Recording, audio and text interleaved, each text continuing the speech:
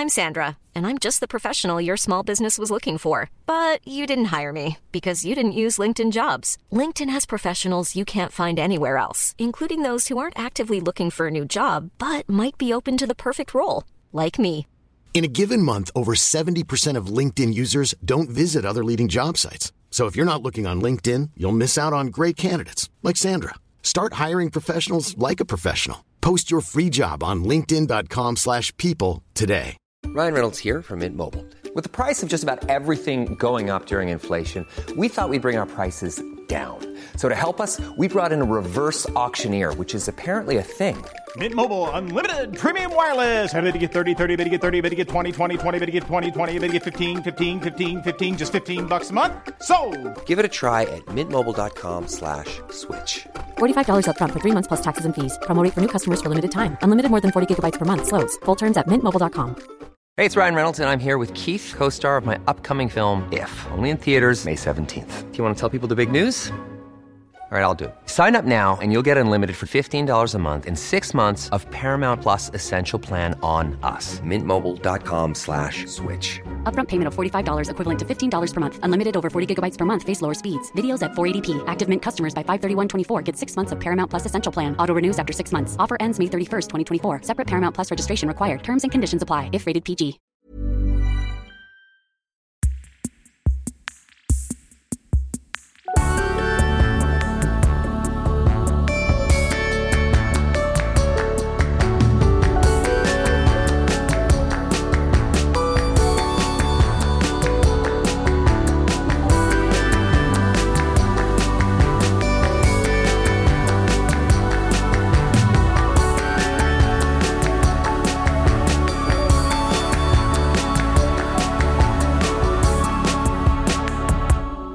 Welcome back to See Also. I'm Brodie Lancaster. And I am Kate Jinx. Hey, BL. Hi, Jinxie. This is now a footy podcast. Oh, it was always going to happen, wasn't it? It's inevitable. You've made it. You've joined me. Welcome. Thank you. Yes, I did attend my first ever football game. I went to the AFL in Melbourne, and the MCG. Had never been to the G before. I believe that's the cool way to say it. Isn't it a great stadium?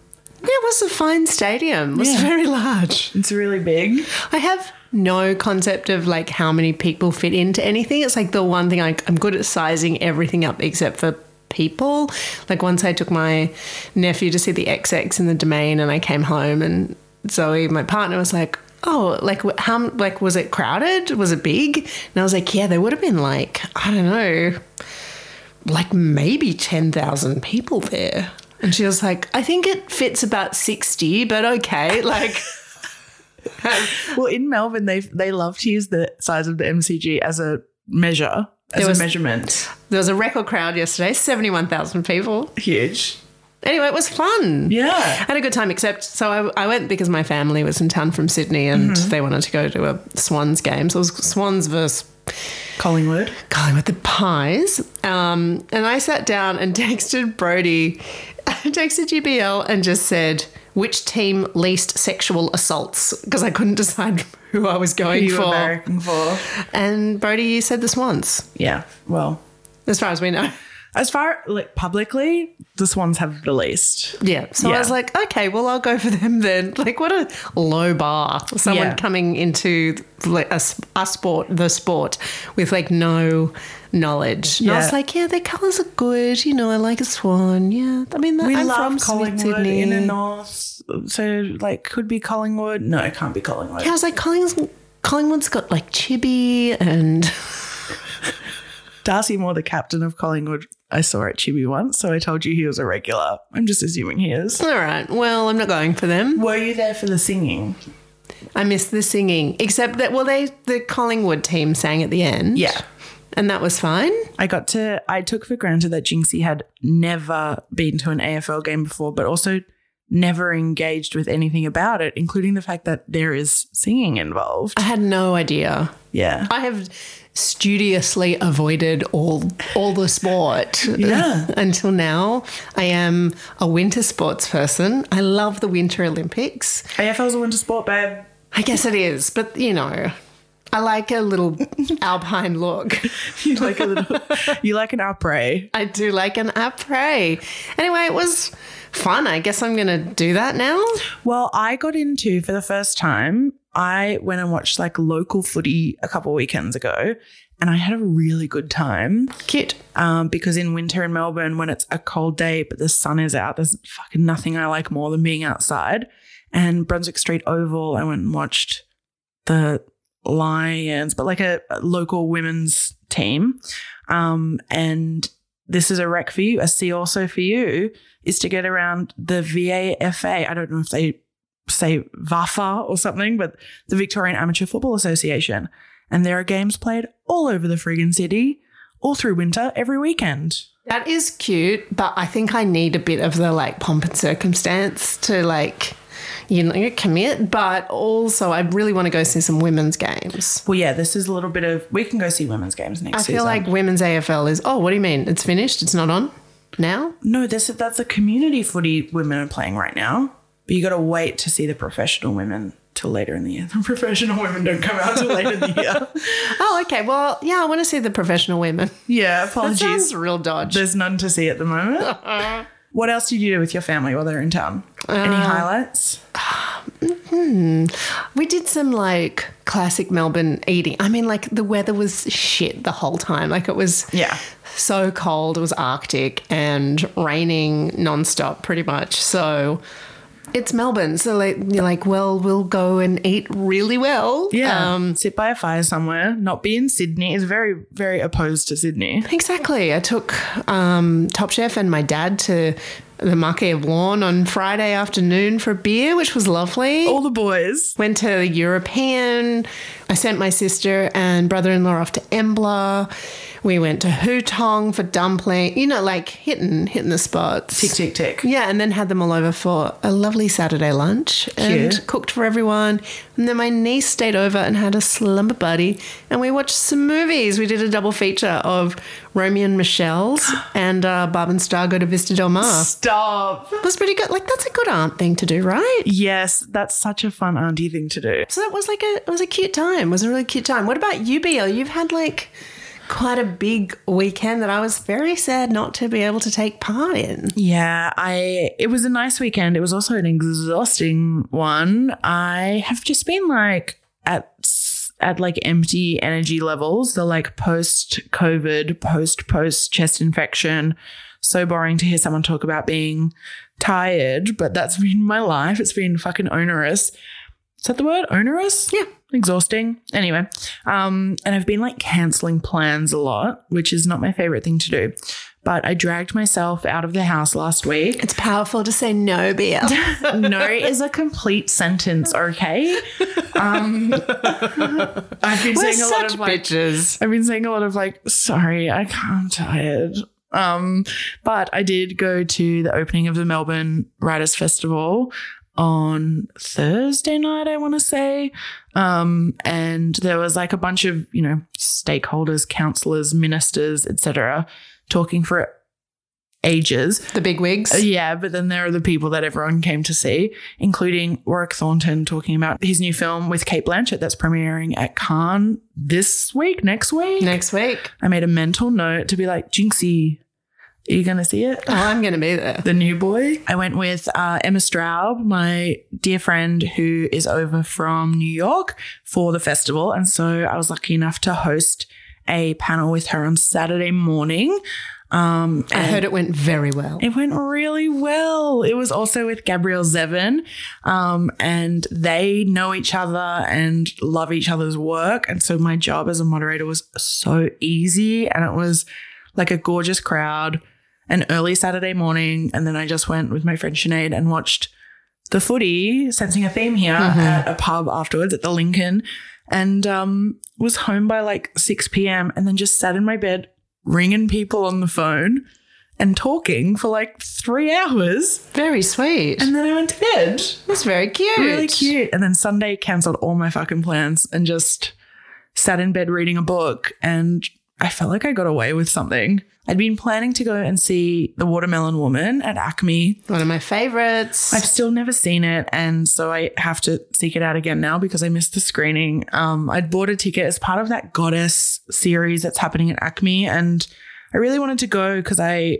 know The Watermelon Woman is an important film in the canon, but also it's like one of the only films in that program about women's representation in cinema that's like directed by a woman. And so I mean, they've still got my money. I paid for the ticket. I just didn't go. But yeah, stayed home reading all day. And it was a real treat.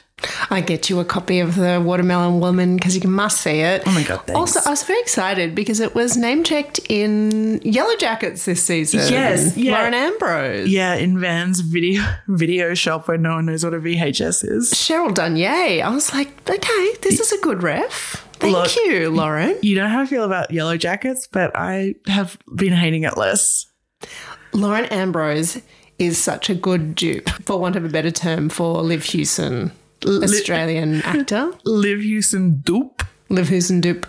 Liv Hewson, who is not putting themselves forward for Emmy nominations because there are only kind of binary categories, which is really interesting. Made a statement about it last week. That reminds me of, this is side note, that the Brit Awards this year for the first time had like non-gendered categories. Oh no, was it all just men? Yeah, it was all men. Shit.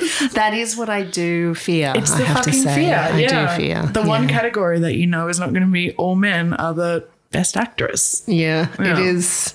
Yes, I do. I mean, there's got to be a way. There has to be a way. But I just don't want it to. We all knew it was going to happen. It's like who couldn't have predicted that? Yeah. I went and saw a movie on Friday night also in the city. You were busy, Bea. I know. Maybe that's... I like how I list all these things and then I'm like, I don't know why. I just wanted to stay home on Sunday and read a book. I'm fucking tired. What did you see? I went and saw Infinity Pool. Oh, I haven't seen that yet. What was it like? All right. I mean, it's fucked up.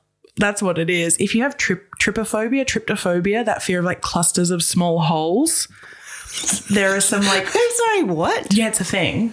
What do you mean clusters of small holes? Like the image of clusters of small holes. Like... give me an example of where I might see... those seed pods that are like big circular pods? Oh, like a lotus. Yeah, and they're all just holes. Some people see that and get like... I think like an itchy feeling or like throat closing up, like kind of claustrophobia almost. Like an existential dread or something. Yeah, I think so. Oh, that's bad. Years ago I had to Google... Sorry for laughing. That's okay. Years ago I had to Google it for someone because the horrible thing is that when you Google it, you just see example images that might freak you out. Yeah. And so a friend was like, can someone... tell me what the internet says because it triggers my trypophobia to look it up. But yeah, there's some freakish masks in Infinity Pool. I've seen the trailer. Yeah. That movie, there was a point early on where I was like, Brandon Cronenberg doesn't have what his dad's got. But then I think maybe he does. I've heard really good things about it, but... Yeah. I don't know. Look, I was worried at the start, or not worried, but I was like, this isn't like spooky enough. Like it's not giving me anxiety in the way that I want a horror movie to. Mm-hmm. And then it gave me way too much anxiety and I wanted to like climb out of my seat. Oh, okay. Yeah. All right. Because I like Mia Goth. She's incredible. But I couldn't watch Pearl because it was the only chance I've had to watch it was on a plane, and I started watching it and then I became so self-conscious about watching a Ti West film where I was like, I know that she has sex with a scarecrow in this. I know she does. Yeah. I don't want the kid in like 3B to look over and see this. I don't want to be someone's like formative trauma. No, I don't want to give them trypophobia or whatever it is. Yeah. No. Well, I did say to someone yesterday, like, do not see Infinity. Don't ever, if it happens this year or in 10 years, never watch Infinity Pool on a plane. Okay. It's not a plane You movie. do not want anyone peeking over your shoulder. There's stuff going in. There's stuff coming out. It's fucked up. Okay. Yeah. I have been, because I'm watching so many films right now, so I've been needing like a visual palette cleanser. Mm. Just been watching so much SVU. But like I talk about this a lot with my partner that like why do we love SVU? Obviously ACAB, but it's sort of like this utopian dream where like cops care about assault. So yeah, like this is actually like a lovely show because they really care. They're really trying to get the perp all the time. Yeah, they like believe you. Yeah, totally. Yeah. So I've been watching so much of that. Season 3, season 4 are just like the two of the best seasons. So many good cameos. Oh my God. Hard and fast. What year are we talking? Season 3 and 4? Not sure. Okay. It's when like a Alex, long time ago. Yeah. I don't know when it started. Me neither. I feel like we've always had SVU. It's existed my whole life. Totally. Yeah. Well, I've seen all of them so many times, but I can still slip right back in there. I know people who did this during lockdown. Like, I also did it in lockdown. was it you? I'm thinking when I say people. I know people. Yeah, I watched so much of it. I'm not going to be able to watch any SVU when I'm in Cannes, so I'm making up for lost time before I go. Oh, you're not going to have anything to watch over there. No, nothing at all. I've been trying like not to buy too many things for my trip. To take? Yeah. To wear or to bring? To wear. It's tough because you have to dress up sometimes. So you really got to dress up. But also it's like you're spending 90% of your day in the dark. Yeah. But the other 10% is spent in a queue. So, you know. People be looking. Well, not really, but, you know, you hope that they do. You are in the south of France also. So, like, hotel to cinema commute, you want to be chic. You want to be chic. You got to be chic. You simply must be chic. I remember getting this text message really late one night, and I was at Between Films last year when I was there, and it was like an invitation to like a really big after party, and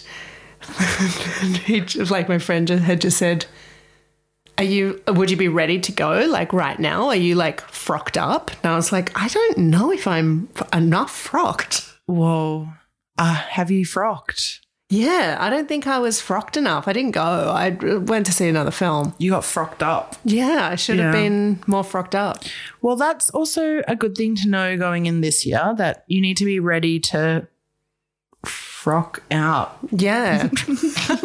Totally frocked up. You need to be able to emerge from a cinema having seen something like mental on screen and be ready to go and schmooze. Yeah. Yeah. Yeah. Anyway, so I'm off in a couple of days, so I'm very excited about that. Yeah, you'll be there by the time this episode comes out. Yeah, do I told you that last year I was there and I got suddenly so worried that I had COVID. I didn't, but I had used up my like what I thought was my last test that I'd taken over, and it was like no one was doing tests over there. They were very c'est la vie about the whole thing. Truly were. Anyway, I went to like a bio market and the marché, and I bought what I thought was a COVID test, and I got it home and it was a pregnancy test. Oh, c'est la vie. Yeah, c'est la vie. Anyway, not pregnant, so that was good. Not pregnant, did have COVID though. No, but didn't give it to the baby. No, thank God. What else, Bill? I did an interview recently for a story that's going to come out soon, I think. I've still got to write it. But I profiled a recent also, Ethel Cain, ahead of her shows in Australia. She's coming to Melbourne for Rising, coming to Sydney for Vivid, playing in Brisbane, playing at Dark Mofo. I'm pretty sure all of these are sold out. I don't know why I'm listing her tour schedule. Anyway, I'm doing like a pre-plug for that because I think our next episodes, we've got a poodle coming up next week. We do. We've got a week off, and then we'll be back for our post-Cannes catch-up. Yes, we should say what our poodle is so everyone has a chance to rewatch or watch for the first time. If you're watching it for the first time, I envy you. It is, of course, But I'm a Cheerleader. Iconic. It's our root. It's our root. Seminal. I hate that word. Because it's about semen. Yeah. There's some of that in Infinity Pool. Another thing that we'll probably be talking about then is a book that is just about to come out, I think. It's Deborah Levy's new book, August Blue, which I love her. I love her book so much. So I'm very excited to take that on the plane. And it's my first Deborah. I can't believe it. That's so good. My first dive into Deborah, and I'm doing it with you. Lovely. Beautiful. The cover is lovely and beautiful. Lovely and amazing by Nicole Holzmill. If you're not already, please make sure you're following us on Instagram at See Also Podcast. All our alsos and links and everything else you need are over there every week. Were you a big Judy Blume fan growing up, BL? I feel like only when I got older did I realize that she was so kind of universally loved and important to people's childhoods. I don't know that she was that for me so much. I was always aware of her work and absolutely read Are You There, God? It's Me, Margaret. And I think Deanie and I think a few others, but they kind of all just like merged together into like a childhood vague memory for me. But I know you were. Yeah, she was a big deal for me growing up. I loved all of her books. But there is a new documentary about her that just sort of slipped quietly onto Amazon Prime, which was like, it got not much fanfare, right? Yeah, I feel like Judy's been in the zeitgeist because of the Margaret film. That just came out, is coming out. I feel like out this weekend in the States. Yeah, okay. And there are like many other adaptations kind of in the works. But yeah, Judy Blume Forever, this documentary by Davina Pardo and Leah Wolchok. Yeah, it landed on Amazon Prime. I don't know if I would have watched it if you hadn't recommended it, but I'm so glad that I did. It like brings together fans of hers, like kind of famous people who have been influenced by her, writers, filmmakers, spends a lot of time with Judy herself, but then also like people who grew up writing letters to her and having these like pen pal relationships with Judy. Yeah, like what a, like, you know, I have read interviews with her from time to time and obviously loved her books, but I kind of didn't realize how truly cool she was as a person. She is just the coolest person. She's like an 83-year-old gal living in Key West, Florida, and she's like fucking punk. She's fucking punk. She's got her own bookshop. She employs all these people that she gives all of her belongings to. Yeah, all her employees are like, I sleep in her old bed. Yeah, that she probably masturbated on. And then she's like, yeah, I would have. And it's like, oh my God, Judy. Mama. It's so good because she was recently in the news because she's been interviewed quite a bit, I guess, about this film, but also about the film that's come out. And yeah, she got taken kind of out of context very recently. So she was suddenly in my Twitter feed a lot. She made a comment about J.K. Rowling, and a lot of journalists, particularly in the UK, of course, really piled on and was like, see, she's a TERF too, basically. Like, she's a transphobe. And so Judy had to make this statement. Oh, my God. And so she put up this, like, a note, you know, screenshot. Judy Blume notes up. Oh. Yeah. She said, I wholly support the trans community. My point, which was taken out of context, blah, blah, blah, blah, blah. I stand with the trans community and vehemently disagree with anyone who does not fully support equality and acceptance for LGBTQIA plus people. And then the kicker, anything to the contrary is total bullshit. Oh, Jude. We love it from our 83-year-old queen. She is such a fucking queen. And yeah, she has been in the news a lot because of all these reasons. But I think part of it is also because of this, like, the like moral right kind of resurgence in the US. The documentary talks a lot about how the influence they had on her public kind of image in like the 1980s, you know, in this kind of like Reagan America, where an author just helping children to understand themselves better was being cast in this light as if she were like a groomer and a pedophile and all of the things that we're hearing a lot again recently. And so Judy also, because she runs a bookshop now, and it's in a place like Florida where there's this don't say gay bill. Jesus, and like, you know, it's kind of, she runs this bookstore that highlights banned books and very proudly sells banned books. And I think like draws attention to herself in a way that highlights how ridiculous all of this stuff is, because she's like, you were trying to do this to me in the 80s. It's happening again. Like she's lived long enough to see these cycles of outrage Yeah. build up and then fade away, and I'm sure they'll come back again. Yeah, and she like sells all of the banned books and like keeps it like a full bookshelf just for them. Yeah. And she, in a recent interview, she was saying that she was like recommending Genderqueer by Maya Kababe is probably the #1 banned book in America right now. And I thought, this young person is telling me how they came to be what they are today. And I learned a lot and became even more empathetic. That's what books are all about. Judy gets it. Judy just fucking gets it. She's also done writing books. She's not writing any more books. She's not writing any more novels, long books, because she wants to be in the world. She's like, I don't want to be inside at my desk. I want to be out in the world. There's a lot of footage of her riding around Key West. I love that she's like, I wanted to settle somewhere new. And we went to Florida and we thought, this is the place, Key West. It does look quite chic. It does look quite chic. Pretty fun.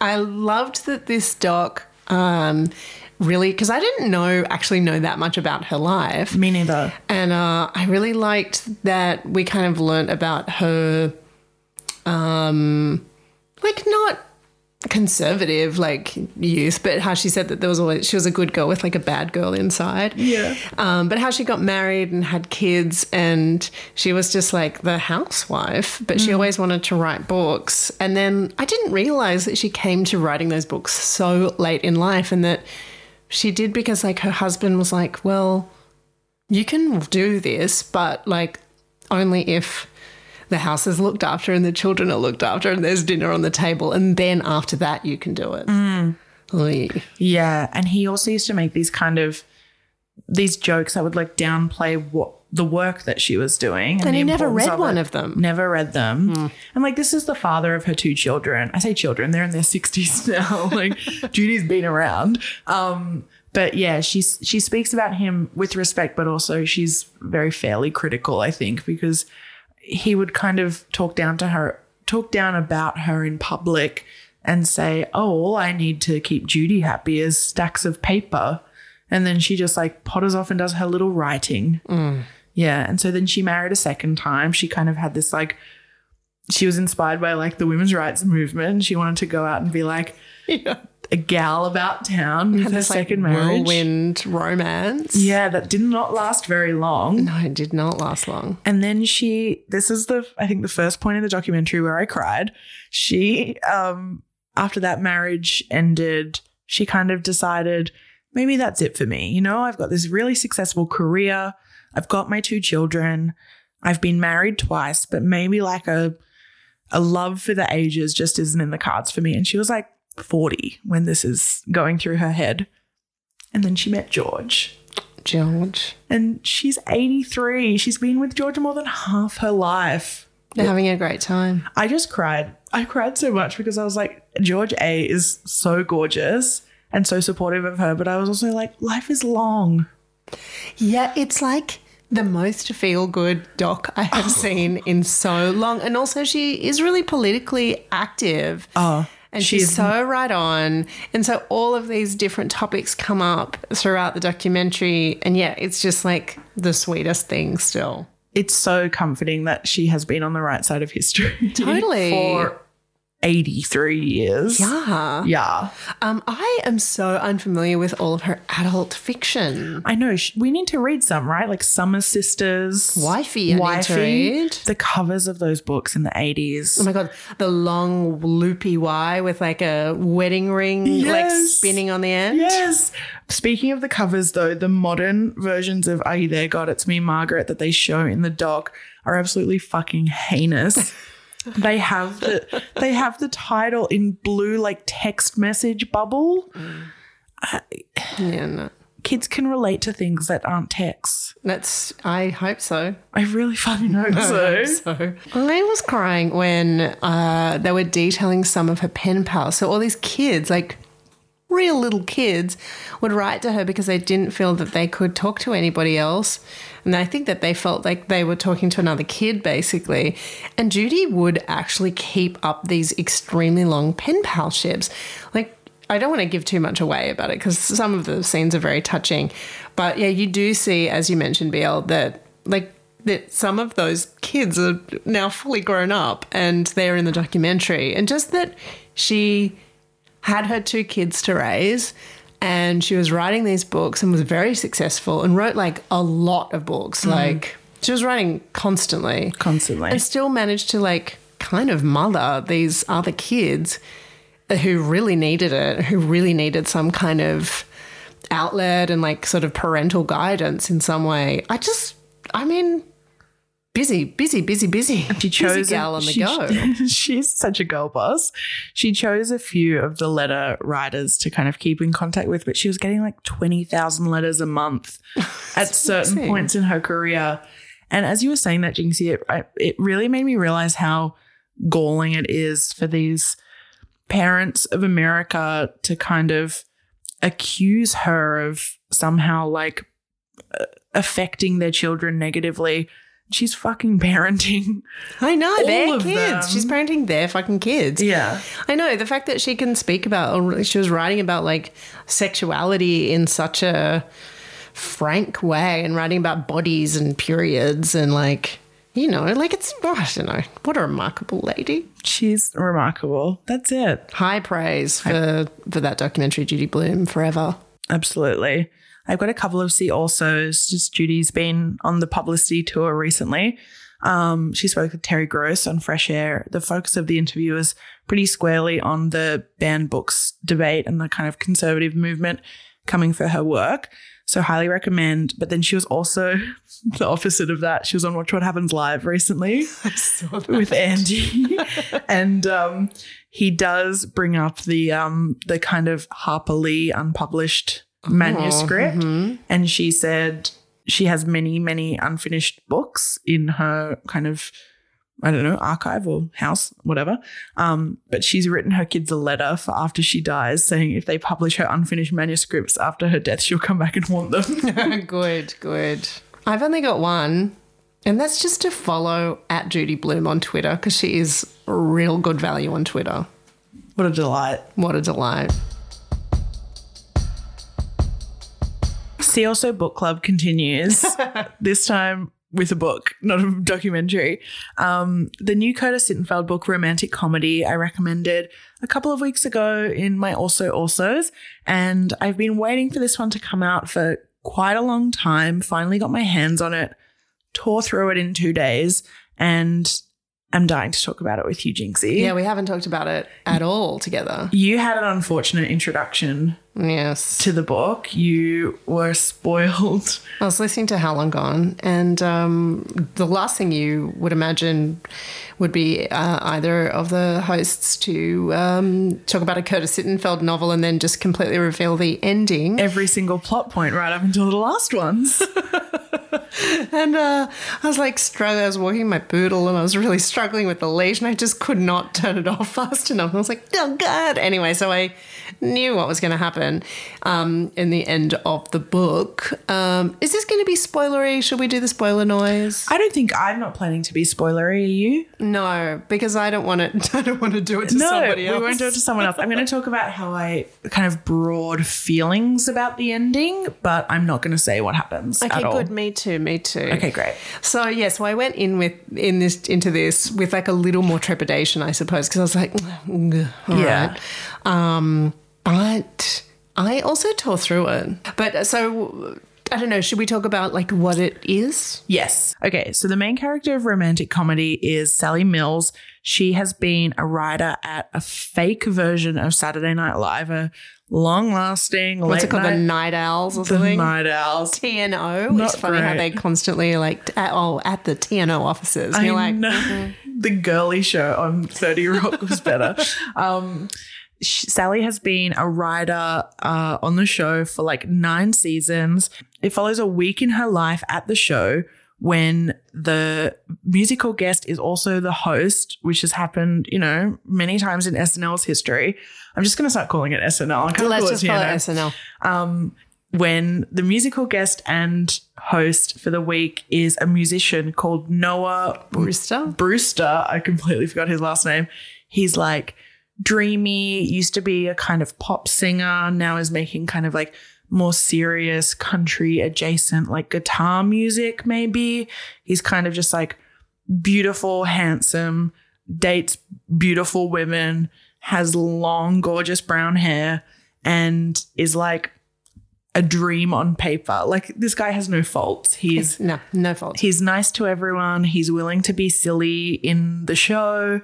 He is, you find out later, kind of goes to therapy and is really like, you know, centered in himself, has a shitty relationship with his family, but it's never his fault. Anyway, he's great. And so, as the title suggests, it's a little bit of a Notting Hill-esque setup. Normal woman, famous man. Normie woman. Her whole identity is like, I'm normal. This doesn't happen to women like me, which is fine and, you know, real.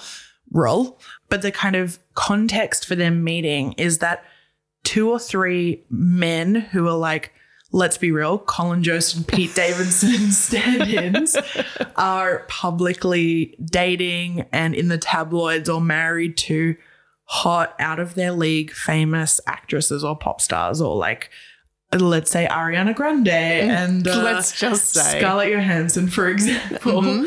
And so Sally kind of kicks things off as the writer of the show by pitching this sketch where Noah essentially goes on a date with a quote unquote normal woman and is like arrested. And like, that's the setup for the sketch, because he's broken the rule that only like dud men can go out with like dreamboat women. Yeah. And then, like, you know, it's kind of a meet cute situation, and they are flirting throughout the period, and we find out that Noah is actually a budding comedy writer and like wants her help, and she's just kind of extremely flattered, but also like, well, he's not into me because he couldn't be into me, basically. Doesn't want to believe that the chemistry she feels is actually what is happening. But that also means that she treats him kind of as a human being, which I guess doesn't happen to him very much. And so they spend this week in each other's vicinity when he's rehearsing his musical numbers for the show. She feels like he's singing to her, and then is like, is this really fucking happening? It's all really well drawn. I love Curtis Sittenfeld. She clearly is obsessed with SNL and like knows it inside out. I was kind of reading this first section of the book, like, I hate myself for saying this, but kind of unconsciously fact checking it against everything I know to be true in like what happens in the week of SNL. Oh, it's heavily researched. Yeah. Like, one of the first see alsos for romantic comedy is the acknowledgement section of the book, where she just lists every single SNL book she has read or like documentary she's watched. Yeah. She also has like it's like a starter pack. She talks about their YouTube channel where they have the like making of the show, which are also really great. Highly recommend also. But yeah, I think she like interviewed anonymous recent like cast members as well, just to like fact check some stuff. So not to go through too much of the plot, but they spend this week together. There's a connection, and then the connection's kind of broken really suddenly because of something she says. And then cut to 2020 when we're all stuck at home all over the world. Sally in like Oklahoma in her stepdad's house, and Noah in his mansion in LA. And there arrives my favorite trope in novels, the email exchange. Is it your favorite trope in novels? I love when people write letters to one another. See, I find it really dull. And when it got to that section, I was like, oh no, how many emails am I going to have to read? Look, I did start skimming some of the emails because they were really long. But I loved it. That's the thing. Like, I was like, oh, shit. Like, I really loved that first third. Yeah. I couldn't stop reading it. And then I loved the emails. I loved it. I was sad when they finished. I like an email trope or like a texting trope in a novel because it's someone like, sometimes they're really short, and as they are kind of as these gather pace and it becomes more like a DM or something. But for the most part, they're just like long impressions that you get from the author of the book of like how these characters see themselves, you know, like the way they write, the way they think. That's a good way of putting it. So much in their voice, because when people have conversations in like quote marks in a novel, often it's couched in like not being perceived the wrong way or wanting to say the right thing or missing a joke or something, whereas the emails are all just like long stretches of how they feel. Yeah, maybe it's just that I haven't seen it done very well, but I really love Curtis Sittenfeld's voice and tone, and she completely nailed these two characters that I really did. Like, I felt quite bonded to them, I have to say. And from the emails, it does move into a third area, which I don't think we should really talk about too much. Yeah. But it does involve COVID and the pandemic in a way that I was like, no, I don't want to read about this. It's the first thing, like, capital A about COVID that also takes place in 2020 that I think I've read or consumed. Yeah, I don't think I've actually read any fiction that includes it very much. Like, it might be a fleeting thing, but like I don't really like seeing it in film or television because you're kind of like, we just want to move on. Yeah, like people having to like travel and account for a pre-vaccinated public when they're traveling. Yeah. In like mid 2020. Look, she got the like terror of that time really accurate. I'm sure it was probably written around then. Do you know who's done it quite well in film, now that I'm thinking about it, is Claire Denis. Her last two films have featured kind of COVID-y things. Oh, really? It's a bit more, yeah, like Stars at Noon is a bit more COVID-y in one part, but Both Sides of the Blade or whatever that film is called with Juliette Binoche, it had like 3 titles. That's why I can't remember the final title. But the characters just wore masks when they were outside. That was kind of the extent of it, but without anything more, which was fine because you're like, oh, I get this, I understand it. But yeah, I didn't really want to read too much about it. No, totally. Do you know who's been doing it not great? Is the COVID storyline is the first couple of episodes of the new season of The Other Two, which just came out on Binge. Oh, I haven't watched it yet. It's a show I really love, but the first 2 episodes, the laughs are scarce. The only show that I've seen that has done it really well is The Good Fight, a show that I love. And they had a whole season and it was actually done super, super well. Okay, good to know. Okay, so chapter 3 moves into more of Notting Hill territory.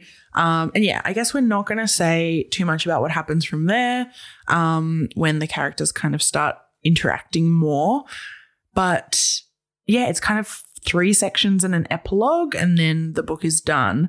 And I guess just to speak kind of broadly about the ending of the book, I felt it was rushed, like it got there really quickly, and I would have preferred 50, 100 more pages just to kind of spend a bit more time with these characters as they kind of like kept going in their lives.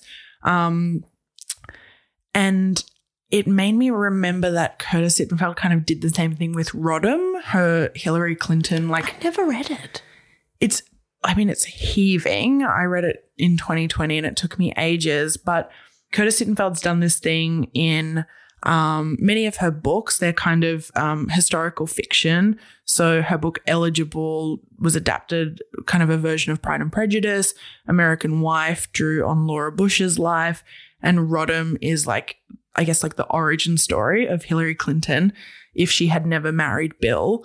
And dating Bill, kind of getting into politics, all of that stuff is like so much time is dedicated to all of it. And then by the end, it's like, do you want me to say what? Yeah. Okay, so the like historical fiction version of this is like, by the end, it's like, and then she beat Donald Trump and then she won and she was president, and like neat little bow on that life, like skip. And so that book came out in 2020, and like 4 years after the reality of that election happened, it almost felt like too far gone to be wish fulfillment. It just felt like a fantasy that was so disconnected from any kind of like possible life. Yeah, that is a bridge too far. Yeah. I think with this one, with romantic comedy, I just like, I love the journey. I love the chase. I don't love the, I don't know, not the finality of the ending, but I don't know, as soon as things start to get a bit real, this sounds like I'm in therapy. This is not how I feel about life or relationships.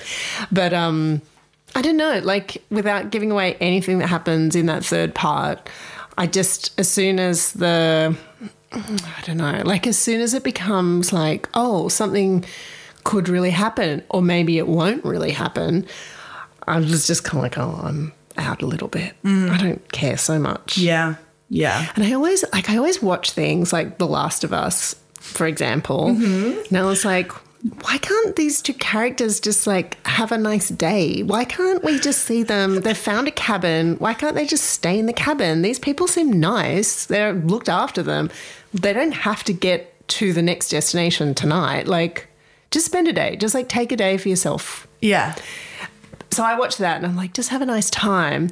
But then in this book, as soon as anyone's having a nice time, I'm like, no, we need the next thing. Like, I want the kind of drama of it. Yeah, it's not a hugely like plot driven book by the end. And what you were just saying kind of reminds me, I've been reading, I'm on to my third Emily Henry book in like 2 months. Okay, is she she has those 2 books that are very similar in title? Is that her? They're on the shelf behind me. I'll have you describe the covers because I think you're going to hate them. All right, I think I might. All right. Oh, they're bad. I would never pick those up. They're bad. These books, if you haven't seen them, they are like... I don't take them in public. I only read them at home. They're like... They look exactly like airport reads. They look like children's books. They're very candy coloured and I don't know, like I know that they look like... Oh, God. I mean, I feel like... In this one, people fuck in a river. In this one, they fuck in a basement and then against a bookshelf. And in this one, they fuck on a balcony. Okay, I'm not picking that up from anything. They look like books for virgins. They look like absolute books for virgins who cannot even drive. Those books. And like I'm thinking about back to the books of like my mum's, because they look like vacation reads. They look like beach reads for sure, right? Yeah. And I'm thinking about like the books that my mum would sometimes take on holiday, and all I can see is Jilly Cooper's Polo, which was like way more sexy than anything like that. And they probably got the same amount of sex, but it was like a woman, I think, in like white jodhpurs, like on the cover with like maybe a hand on the arse. Okay.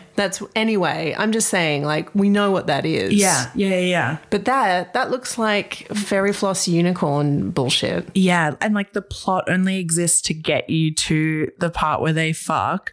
And then it gets you a little bit further to when they're like, I love you and will forever. And then it kind of skips ahead and gives you like a little bit of their future. And I'm talking about the Emily Henry books here. But by the time they're kind of like together, I go, I want to spend more time with you guys now that you're not just like pretending you hate each other or pretending you're platonic friends. Like, I want to read what your relationship is. Sure. So those books are like, they're fun and good, right? Yeah. And I'm just being an absolute bitch who's judging a book by its cover. Oh no, I'm You're judging them too. I love them, but also I'm doing the exact same thing because I'm like, they're so pulpy. And like I said, I don't want to take them out in public. Oh, God, yeah. I remember I was reading like the Sarah Waters books, like Tipping the Velvet and Fingersmith, and they had such... Sorry, Fingersmith? Fingersmith. They had the most... This is a lesbian romance called Fingersmith? Yeah, historical lesbian romance. And the books, the covers were so gross that I recovered them like they were my school books, like I was in year 8. So I was like, I don't want to be seen on the bus with these. Yeah.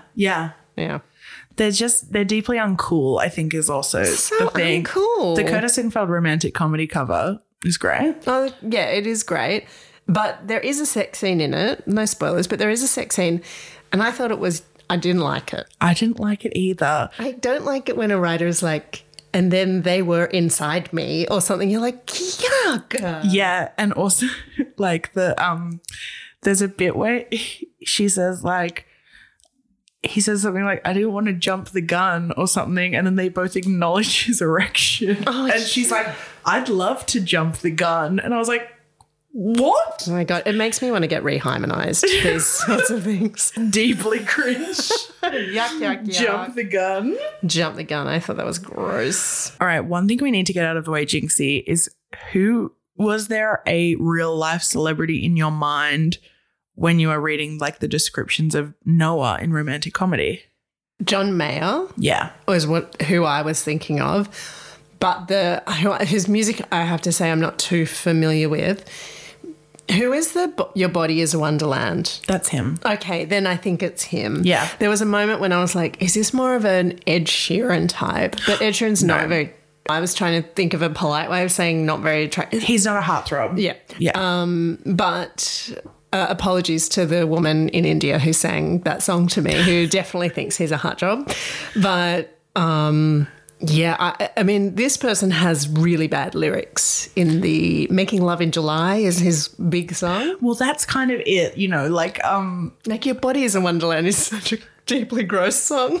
But it's the equivalent. Right? Yes. Like, is that who you thought? Well, kind of. So I cracked the spine on this one while I was waiting to see Beau is Afraid. And I happened to post a photo on my Instagram because I was alone in the cinema at 10:30 in the morning seeing the movie, and I was like, anyone else reading Gerda Sittenfeld before Beau is Afraid? And my DMs were filled with people saying, how was it? How was it? How is it? How is it? And I was like guessing whether they were talking about the movie or the book. And one of my friends just immediately, before I'd barely gotten into the book, was like, do you think it's Maya? And so I had him in my head from the start. Shout out to Greer, because she essentially was like, I think it's John Mayer, but with a better reputation, because he's seen as a bit of like a Lothario kind of dirtbag, bad boyfriend historically, dear John, etc. Dear friend of our guest, Naomi Fry, though. Close friend of Andy Cohen. Anyway, John Mayer then became my reading soundtrack, so I often will like kind of listen to the same album or albums while reading a book. You can listen to lyrics while you're reading? Yeah. Oh, wow. That is a superpower. I cannot do that. Is it? I can't do that. Well, then I was like, hey, it's been a long time since I've listened to John Mayer. Like, I was kind of into him when I was like 15, and I thought it made me really cool to love Music for Squares or whatever. No, Room for Squares was his album. It is Music for Squares. It is Music for Squares. And Noah is not John Mayer because he's perfect.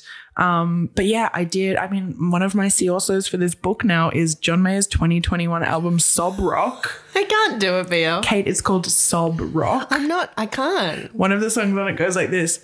Why you no love me? Why you no love me? Why you no love me? Is he trying to do some kind of like he's Rasta thing? He's just asking why you no love him. Oh, yeah.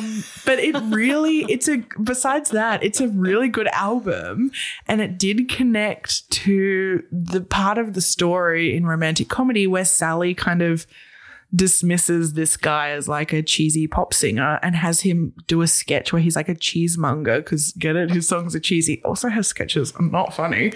Okay, SNL sketches are not funny either. Yeah, you're right. But she only knew his pop hits, like his Your Body is a Wonderland, and then she goes digging for new stuff, and I feel like she finds his Sob Rock. Okay, all right, I'll take your word for it. I did like that the sketches in this, I could really see them on SNL. Yeah. Like I could really, really see them. And I kind of liked that. Like they were very realistic. Like she's obviously watched so much SNL and like done so much research into the writing process, the pitching process. But yeah, there was so much in there that I was like, yeah, I could see that on an episode. It's not very good, but I can see it. Yeah, the ones where it's like one idea and then it just goes on and on and on. It gets less funny, but it didn't get cut for time. No. So like, even though I didn't really love where it ended up, I'd have to say I really enjoyed this book. Oh, I ate it up. I wish that I could read it again, or a sequel, or basically the exact same book but with different names swapped out for the characters. Yeah, all right. I have a couple of see alsos. Yeah, same. You've probably got more than me because I know that you actually genuinely love SNL in a way that I don't quite, though I did used to hire all the best of SNL videos for like a lot. Yeah. And I've seen more than my fair share of SNL and genuinely have loved certain people and sketches. However, I could recommend We Killed, a book called We Killed, The Rise of Women in American Comedy, A Very Oral History by Yael Cohen. Came out a couple of years ago, and I feel like this is very much in the Gerda Sittenfeld wheelhouse of research. It runs from like the earlier days of like female writers, comedy writers like Elaine May, to Lily Tomlin, Carol Burnett, Gilda Radner, my fave, Whoopi, Sandra Bernhard, Janine Garofalo, and then kind of finishes, does the whole Tina Fey section, and then kind of finishes at like Ellie Kemper, Aubrey Plaza. So I'm sure there'll be like a new version in a few years with the new cast members, but that's pretty good. I mentioned it before, but just another plug for Barb and Star Go to Vista Del Mar, which is stars and was written by Kristen Wiig, SNL obviously, and Annie Mumolo, who co-wrote Bridesmaids with her. But it's just been put on Stan. So I feel like this film never made it to cinemas, quite infamously, because I think they thought it wasn't going to do very well, and so it got pulled. Can you program it at Myth? Oh, God, if only. But yeah, look, I genuinely love this film. I think it is so stupid and so fucking funny. Like, it makes me laugh like Spy with Melissa McCarthy. Yeah, like it's that unreal. level. Anyway, so that is on Stan in Australia, so you can watch it now.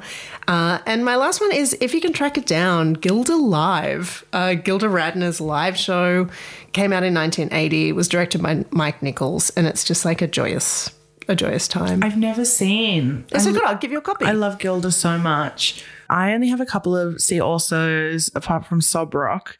I mentioned it ages ago last year when we did our episode on, I think it was our Warhol episode. We kind of talked about oral histories that we loved, and Live from New York, the SNL oral history by James Andrew Miller and Tom Shales. I read it about 15 years ago, and so I think I'm really due to get my hands on one of like the updated editions now. And the only other see also I have is for the film Don't Think Twice. It came out in 2016. I saw it at South by Southwest that year, and it was directed and written by Mike Birbiglia, starring Keegan-Michael Key and Gillian Jacobs, but also like some comedians like Tammy Sager and Chris Gethard. And it's all about this improv troupe that's very much based on a UCB improv troupe, and one of the cast members gets cast on their equivalent of SNL and kind of makes it big while the others all are still trying to, and like jealous, but also trying to keep their like underground thing going. It was a really great movie. I never saw that. Yeah, I'm not sure if it's available. I just put it on my list, but Hey, Gilda Live is not very available, but whatever. But yeah, Curtis Sittenfeld's romantic comedy is available, and you just like clear your schedule. It is time for Also-Alsos, where we recommend other things to each other and to you. What's your first one, BL? My first one, I've mentioned it before, and this is probably the last time I'm ever going to mention it because it's almost over. It's a TV show, Barry. It was an also last year when season 3 was on, but it's ending in like 3 weeks. There's only a couple more episodes of Barry ever. The most recent episodes, they had like a big narrative kind of not twist, but like a real shift in the timeline of the show. And I'm fucking hooked. Like Mondays are for Succession, but mostly for Barry for me now. It's the best show on TV and has been consistently for all 4 seasons, all written, directed by Bill Hader. And there's a really incredible profile on him that just came out in the New Yorker, written by Rachel Syme, where he kind of talks about his weird winding journey to be this like essentially like an auteur filmmaker, but on TV right now. And he just took the weird SNL route to get there. Yeah, because I'm watching season 3 at the moment. I don't want it to finish either. And I have been rewatching those clips of him from like his SNL character of the party boy. Stefan. And do you know what? Some of the jokes really are not for 2023. Oh, no. But I really love when he's describing one party and he says it's full of puppets in disguise. And then he's asked what puppets in disguise are. And he's like, it's like when Alf would wear a trench coat out of the house so he's not recognised. It sounds so stupid. My God, that makes me laugh. Anyway, what's your first also Jinxie? My one is an Australian-focused one. It is that SBS Movies, which is free films in Australia streaming, have just added 6 Agnes Varda films that are really, really hard to see, at least in Australia on streaming. So I don't know how long they'll be up for, but I really recommend tracking these down. They've got Cleo from 5 to 7, Vagabond, Lion's Love and Other Lies, La Pointe Court, Jane B for Agnes V, and one that is just so hard to get a copy of, which is One Sings, the Other Doesn't. Anyway, they're all on SBS On Demand at the moment. Oh my God, hot tip. Thank you.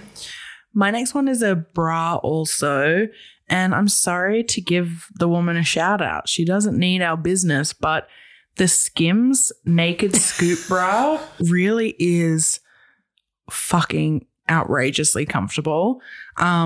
Speaking of hot women who have dated not so hot SNL people. Accurate. Oh my God, this episode is on theme. I looked up what it's made from, but I don't understand how 70% nylon and 30% spandex can be so soft, like buttery soft, very stretchy. But you know how sometimes when you have like a stretchy bra, it sometimes like gathers up or twists or folds as you move, and then it ends up like pinching or pulling. This does not. I've learned that the bit that goes under your arms is called the wings of your bra, and that does not shift at all, which is something that happens to me with a lot of bras that I wear. It comes with foam pads. Like, take those out. It's my house bra. And it's so comfortable. It goes up to like a 4X, I think. It's not one of the ones that they seem to stock at David Jones in Australia if you're a in-person shopper. But yeah, I bought it from Skims online and it's unreal. Hot tip. Hot tip. My next one is a bookshop in Portland, Oregon. So this is for our friends, listeners in Portland and visitors to Portland. Wow. It's Hi Books. It's HI Books. It's a newish store. They only opened quite recently. It is in the historic Sovereign Building in the Cultural District, and it's run by 2 really old friends of mine, Fawn Gayweiler and Jeff Yarborough. They are like artists, photographers, cat owners. They are lovely people with absolutely the best fucking taste on earth. So this is a bookstore that you need to get to. This is like destination bookshop. They sell like art objects, etc. They only ship in the USA at the moment. They say that they're going to do international soon. But anyway, put it on your travel list because they have got the best stuff. The best stuff. But yeah, like you'll go to Powell's, but then make sure you go to Hi Books as well. Oh, love that, Jinxie. My last one is a follow also. It's the Instagram and TikTok accounts Lucky Dragon Supper Club. They're run by a person called Steph, who I believe lives in Sydney, and the recipes are just amazing. Like to watch her whip up some noodles or some congee or cookies. I recently made her like miso sesame cookie recipe and took a little bag of them to the movies when I saw Air last week and gave them to my friend Bookchop, and then he texted me later and he was like, damn, these cookies are good. And I follow her all across socials. I think she's starting a website soon to post all her recipes, but until then you can just find her on Instagram and TikTok.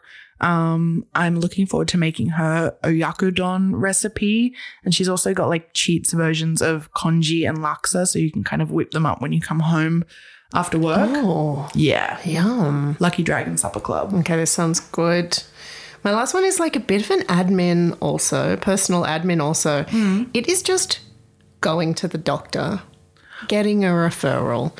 I just want to remind people that if something's feeling weird, either like in your body or in your mind, it is really good to actually just take the time out, like tell your boss you're going for an appointment, whatever, and just go, just make the appointment. The hard step is making the appointment, as we all know, but I don't know, like I've been feeling weird about something. I finally went to the doctor. I'm getting it all sorted. I'm feeling really good about it. So I'm just saying, actually bother to take the time to do it. But like, just do it. Just get it done. Get it done. Get your bits and bobs sorted. Get them sorted. Your bits and bobs have been bothering everyone. Thanks so much for listening to this week's episode. As always, please pop over to Apple Podcasts to leave us a little review and a rating. While you're there, you can try to figure out which one was written by my sister recently. That's a fun game to play. Little surprise I had when I went to check on our reviews on the weekend. That's cute. Yes, follow us please at See Also Podcast. Get in touch with us on Instagram. That way is the best way. And tell your friends about us. Please recommend, share it on your story, put it to main, whatever you want to do with it. Thanks as always to Samuel Hodge for our imagery and Harvey Sutherland for our original theme music, but also a reminder that you need to watch But I'm a Cheerleader before our next episode. And then the week after that, we're taking a 1 week break. Yeah, we'll see you after that. See you on the other side of Cannes. Baby. Bye, Jinxie. Bye-bye.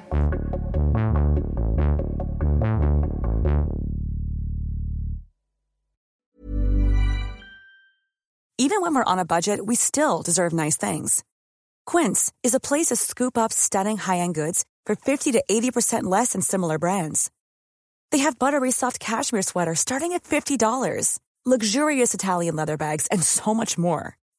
Plus, Quince only works with factories that use safe, ethical, and responsible manufacturing. Get the high-end goods you'll love without the high price tag with Quince. Go to quince.com/style for free shipping and 365-day returns.